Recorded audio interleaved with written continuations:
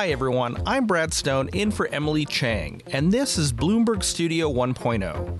As head of our global technology coverage, I lead a team of about 50 reporters and editors around the world, working on stories that range from WeWork's remarkable rise and dramatic fall to the SoftBank Vision Fund's culture of recklessness. I was excited to fill in the anchor seat for this episode because our subject is a longtime Silicon Valley entrepreneur and the author of a previous book I've admired, The Hard Thing About Hard Things.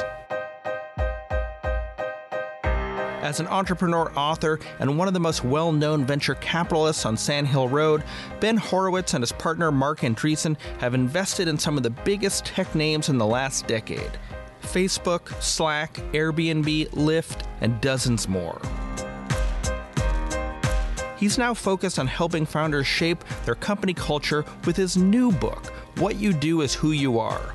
Here's my conversation with Ben Horowitz, co-founder of Andreessen Horowitz, on Bloomberg Studio 1.0.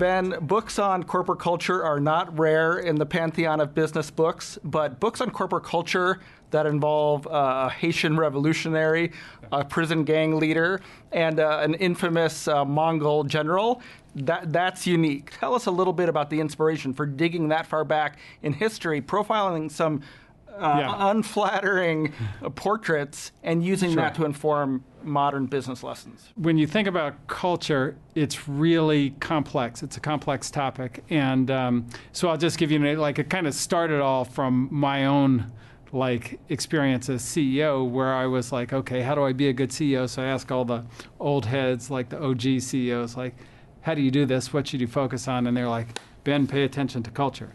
And I'm like, okay, got it. What's that? How do I do that? And stuff got very vague. And I always wondered, well, why was it so vague? How do you do it?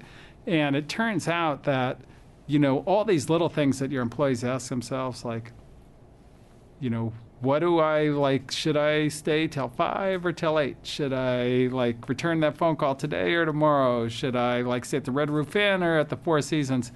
All that is dictated not by your mission statement or your OKRs or all that. It's by your culture. Now, often a company is going to have a website, and there are going to be principles, and they're on the wall. Yeah. Is that culture? Is that that's what you believe. That's not what you do. And this is why what you do is who you are, and this is what's so key about that. But so then you get into it further, and you go, well, culture's not every culture works for every company. Every company is trying to do what it's trying to do, and it needs a culture that supports that. So Apple doesn't need the Amazon culture, the frugality, because they're high design. They fly coach class everywhere. Apple does not. They're probably flying first class. Well, and their campus is they've got $5,000 doorknobs and stuff on the thing, because everything's got to be about perfect design, whereas Amazon is about low-cost leader, so different cultures. And so that kind of got me into, in order to write this book, I really have to understand, who solved the very hard cultural problems, and also make those examples from, really different things, so you open your mind up. You're not just I'm in Silicon Valley, I'm getting these people with STEM degrees and so forth. You have to think about your people from first principles. What do they walk in with? So, Ben, I want to take a step back and look at your own career. Mm-hmm. You started a company, LoudCloud, that became OpsWare. You sold it to HP. You started Andreessen Horowitz, the venture capital firm, in 2009. Mm-hmm. How much were you thinking about culture in those two situations? Yeah, so I thought about it a lot at LoudCloud, and I wasn't very good at it at all, in retrospect, which is, part of the motivation for the book. It was the hardest thing to master. I got better at it at OpsWare, but it was still not, when you get into, how do you get exactly what you want out of the culture, that was much more difficult. And I think that at Andreessen Horowitz, I'm the best of the three, but it's still a very difficult thing to get right. And I think that when people ask, okay, why do you win, and how did you get to be at the top tier so fast? It's 100% a cultural advantage in that when entrepreneurs deal with us, it feels completely different than dealing with other venture capital firms, And so that part has really worked to our advantage, and it's the thing that I'm probably most proud about everybody who works here on. But we're definitely far from perfect. And I, quite frankly, I've never met an organization that's anywhere near perfect. And building a good corporate culture, you have to be harsh sometimes. So you tell the story of Reed Hastings transforming Netflix from a DVD to a digital company, and he stops inviting the DVD executives to meetings. Yeah. To the executive staff, the most coveted meeting in the whole company. I'm sure they're not happy about that. So to what extent do CEOs need to, to be tough and sometimes even cruel to create a good corporate culture? Well, look, sometimes it's necessary, and you have to be careful, right? Because is the cruelness out of intent for to be sadistic, or is it to demonstrate the priority or set the tone? Like here, I fine people $10 a minute for being late for a meeting. It's like, well, that person, she had to go to the bathroom. Why are you fining her $80? People got to go. You got to go. But it's the cultural point is we really value the time that entrepreneurs have to spend building the companies, and so we plan to do everything from finish our phone calls to go to the bathroom to whatever, and we are on time to that meeting. And that's more important than how unfair that particular fine was for that person. As I was reading the book, I kept wondering, are great cultural creators of corporate culture, are they educated, or is it instinctive? For example, did Bezos and did Reed Hastings at Netflix study this, or did they just have a sort of implicit understanding of how to build these cultures? Yeah, that one of the reasons I wrote the book is I don't know what you would study. It's tricky. I mean, I ended up studying Toussaint Louverture, right? And we have to study the Haitian slave leader who you write about. How do you turn a slave army, guys who didn't even wear clothes, into an army that could defeat Napoleon? How do you do that? That was just an incredible question. And of course, Toussaint was obsessed with culture. Every aspect of his thought process always went through this cultural lens. As a leader, you can pick up on things like that and understand these examples. But I think, a lot of it is kind of naturally understanding how people are going to behave. If you do this, then they're going to act like that. But Toussaint is interesting because he's not perfect, right? He becomes a slave leader himself. Yeah. He asks his soldiers to be monogamous, and he is not. And the title of the book is who you are is what you do. Mm-hmm. And so there's a little bit of a contradiction there that sometimes good cultural leaders are not perfect themselves. Oh, 100%. And even with Jeff Bezos, right? Here's a guy who is a great cultural leader, and then all of a sudden, he's in the tabloids, and it's crazy. And you're like, what happened, Jeff? But that they were humans. I don't think there's anybody that's 100% end-to-end, and that's what the difference between people who get, massively criticized for their cultural flaws and people who get, super praised is a lot thinner than you might think on a lot of these things. But, it's what you do organizationally, right? What does every person do? How do they all behave? And, is that who you want to be, or is that far from what you want to be? And I think that, and the other thing is it changes and evolves, over time. You can have a good culture and lose it.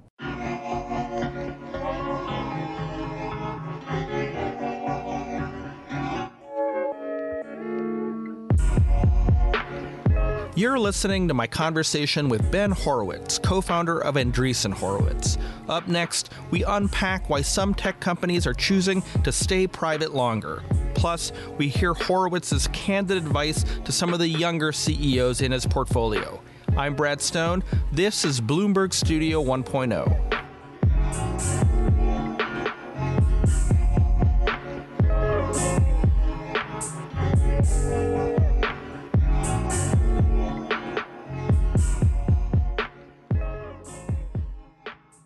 So I want to talk to you a little bit about modern Silicon Valley and some of the ways that your book applies. Mm-hmm. We're arguably coming to an end of a business cycle here. We might call it the unicorn cycle. Well, I don't necessarily mean we're going into the decade unicorn cycle, right? Perhaps, but a lot of the big companies have gone public. Mm-hmm. There are a couple that are coming. Airbnb Palantir. A lot of the companies that have gone public recently are underwater from their stock price, their IPO price. Do you think there was a cultural problem in Silicon Valley over these last 10 years of amazing growth that caused like weird IPO pricing? Well, particularly maybe in the venture capital community, in the global finance community. That caused weird valuations. Well, I think it was more of there's been a shift, which is from kind of where a huge class of companies that would have been public now stay private longer. And this is kind of starting with the regulations in the late 90s and through Sarbanes-Oxley's Reg FD, all these kinds of things that just made it much less attractive to be a public company than it used to be, so people stay private longer. The problem with the private markets from a capital market standpoint is they're very illiquid. They don't trade very often. And so the pricing kind of mechanism makes it really a different thing and then you have these incentives from firms like ours where you take money and you've got to invest it. And so I think it's more, it's less to do with the companies and more to do with the investors. And I think that the criteria that the private market investors have been using are clearly not the same as the public market. And then you have new entities like SoftBank, which are private investors that seek to replicate, the complete function of the public markets.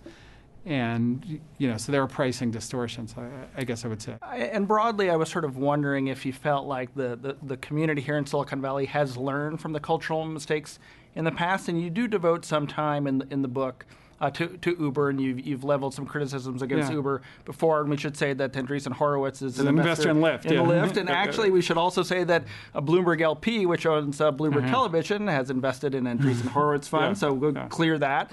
But what surprised me about your discussion of Uber in the book is that not only did you take issue with Travis Kalanick's attempt to define a corporate culture for Uber, but his successor Dara comes in, rewrites the cultural values, and has one that says, do the right thing, period. And you thought that was a little too ambiguous. Yeah, no, for sure. I mean, well, first of all, with Travis, as I point out, he was, 98% fantastic on culture, one of the best CEOs we've had here. And then, and the way I phrase it in the book is he had a great code, but he had a bug in the code. And that bug ended up being And you say it's harder to fix bugs in culture than it is in code. Oh, yeah, because you got to deal with all the humans that have picked up that bug. And so, he had a lot of strengths. I think, and then Dara came in and, kind of corrected the bug, which was a very, very difficult job. But in terms of getting back to the strength of that culture, it was a lot more vanilla. And I think do the right thing, period, is a great example of that. And that, in business, the difficult thing about ethics is what does that mean? In business, it's is the right thing I promised that I'd hit this number to my investor when I took the money. Is it the right thing to hit that number? Is it the right thing to make sure I tell the exact truth to the customer so they're not confused on things? Which is more the right thing? And unless you're explicit about ethics and what you mean by it exactly, is very, very unlikely to land in the way you want it to land. Have you had examples in your portfolio companies where you've been disappointed in the cultural stewardship of your founders? Of course. Can you give us an example? Well, I don't want to name names, but I had a conversation with one of our founders. They had, I would just say, a loose culture that looked like it was going to lead to harassment and all kinds of other stuff. And I said, something, when I entered the business, we used to wear suits to work. And they said, really? And I was like, do you know why we wear suits to work? It's no idea. I was like, so we would know we were at work? We didn't think we were at home, where we could get drunk, talk loosely. You can't, this is work. You got to let people know they're at work. That's not okay. So I've had many of these conversations over the years, but, that's you're 22 years old or whatever, you started a company, you have a great invention. What do you know about any of this kind of thing? And so that's why the book. I mean, and I think that, look, in defense of everybody, not just in the portfolio, but way beyond the portfolio, I haven't spoken to a CEO who doesn't want to take culture seriously, but knowing how to do that is a whole other matter. And it tends to come last on the list of priorities when it's live or die. Right, exactly. Has Silicon Valley gotten better, particularly with the trials of this last batch of startups? I think that I don't think it was like that bad relative to, I mean, certainly relative to like the media industry, Harvey Weinstein. I mean, these guys, we didn't have anybody that bad. I don't feel like Silicon Valley was, the worst or like even necessarily on the bad side, but I do think we have a lot of inexperienced CEOs. And I think that because of that, people haven't had the knowledge, the tool set to kind of create the culture that they wanted.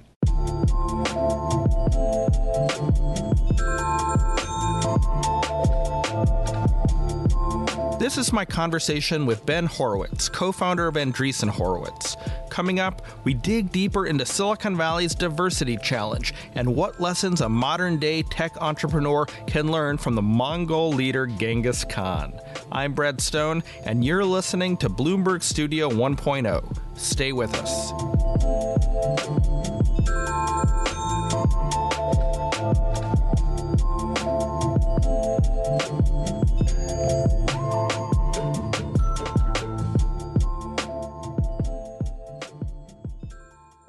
What does corporate America have to learn from Shaka Senghor? Yes. He spent 19 years in a maximum security prison for committing a murder. Yeah, well, like a lot of it starts with day one, like new employee orientation in prison. So like he comes out of quarantine.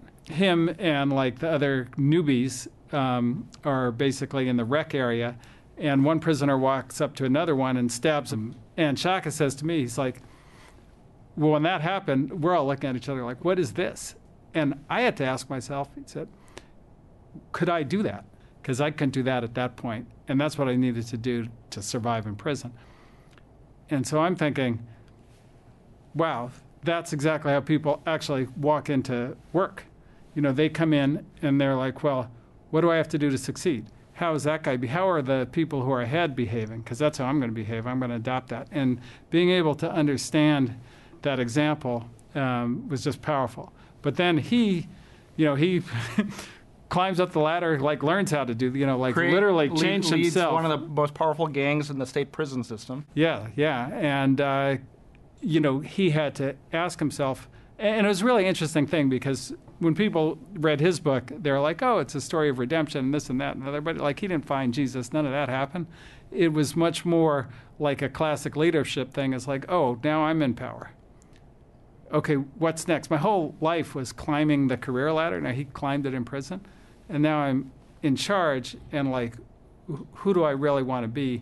Who do I want this organization to be? And then that process was really amazing how he changed himself. And then what did he do with this gang that you feel like are fundamentally good leadership values?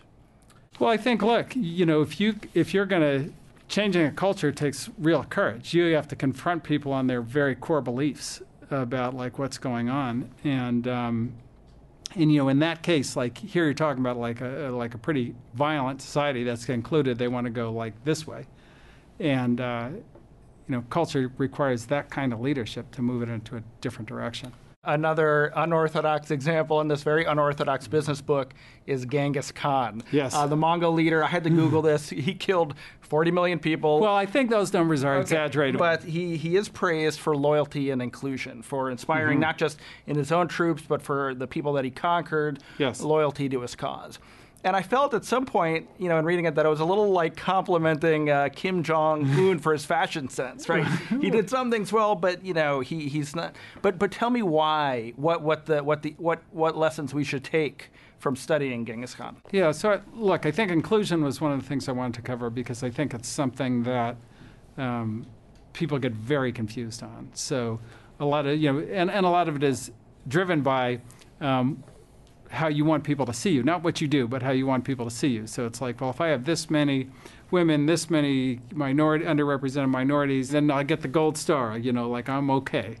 And that's what I want, the gold star. But that's without thinking about, okay, culturally, how did you recruit those people? How did you get them in? And what is it going to be like for them to work there once they're there? Are they going to be first-class citizens, or did you like run them through the side door, so now they're not even treated correctly? And so, and how effective is that going to be? How effective are they going to be? How effective are you going to be as an organization if you run it that way? And Genghis Khan is actually, interestingly, the prototype for bringing people in, really seeing them for their talents. And he did this, he would get the best engineers from China and so forth, and the most courageous guys from the other tribe. And he would really, even though they were from different cultures, different backgrounds, he would not only see who they were, but then when he brought them in, he treated them so much like his own that he would adopt the kids into his own family. So he would literally make them part of his family. So they were like completely first-class citizens, and that enabled all kinds of military strategy that was unmatched because everybody else was very hierarchical. He was completely a meritocracy, and he was really able to see the talent. And I think that in technology, in order to get to diversity the right way, you have to be able to see the talent. You have to be able to see what people who come from different backgrounds can do that you may not be able to do yourself. And that's why he was the master of inclusion. Right. And you're right that seeing that is more important than good intentions, than just appointing a diversity officer inside your company. Although you guys do have portfolio companies that do that. So what do you hope Silicon Valley, which has struggled with diversity, can take from this? Yeah, so I think that it gets a deeper understanding. And, with the diversity officer there, then, I talk about this, but I had this conversation with my friend Steve Stout, and he's like, Ben, I used to run Sony Urban Music. And I was like, that's great, Steve. I knew that. And he's like, yeah, but you're not listening to me. I ran Sony Urban Music, but it was really Sony Black Music, but they made me call it Urban Music because calling it Sony Black Music would have been racist. And I was like, wow, that's kind of weird. And he's like, no, what was really dumb was that, because it was called Sony Urban Music, I could only market in cities. No black people lived in, the country. And I was like, wow, that's really dumb. And he's like, no, you're not listening to me. I was Sony Urban Music. I had Michael Jackson. What white people don't like Michael Jackson? It wasn't black music. It was music. And I was like, snap. That's exactly what we do with talent in Silicon Valley, right? People. We have urban talent. Okay, we're going to force a certain kind of talent that we don't understand through another door called the diversity door. And then we're not going to actually let it be all it can be. And the epilogue to that story is, as soon as they got rid of the whole industry distribution structure and urban music and all that, and it went to streaming, black music, hip-hop music, is 95% of the top 100.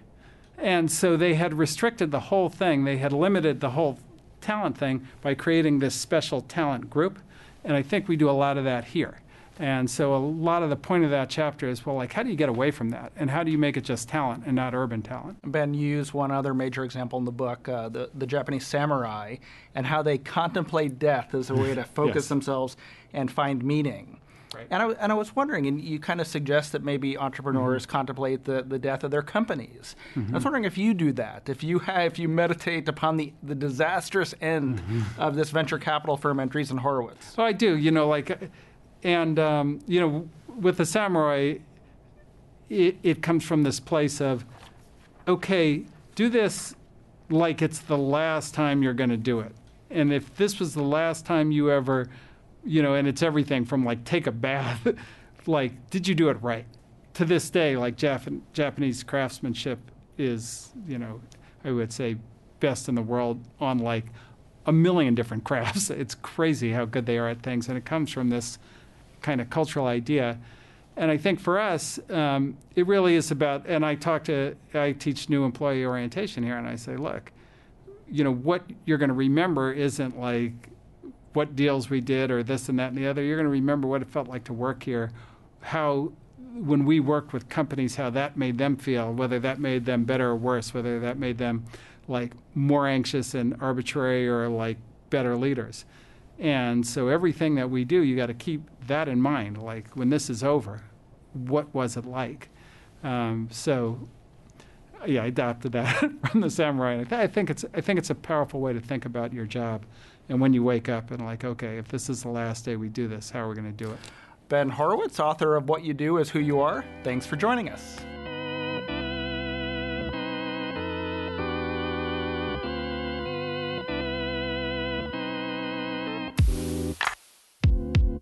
Bloomberg Studio 1.0 is produced and edited by Kevin Hines. Our executive producer is Candy Chang. Our managing editor is Danielle Culbertson. I'm Brad Stone, senior executive editor and head of technology coverage for Bloomberg News. This is Bloomberg.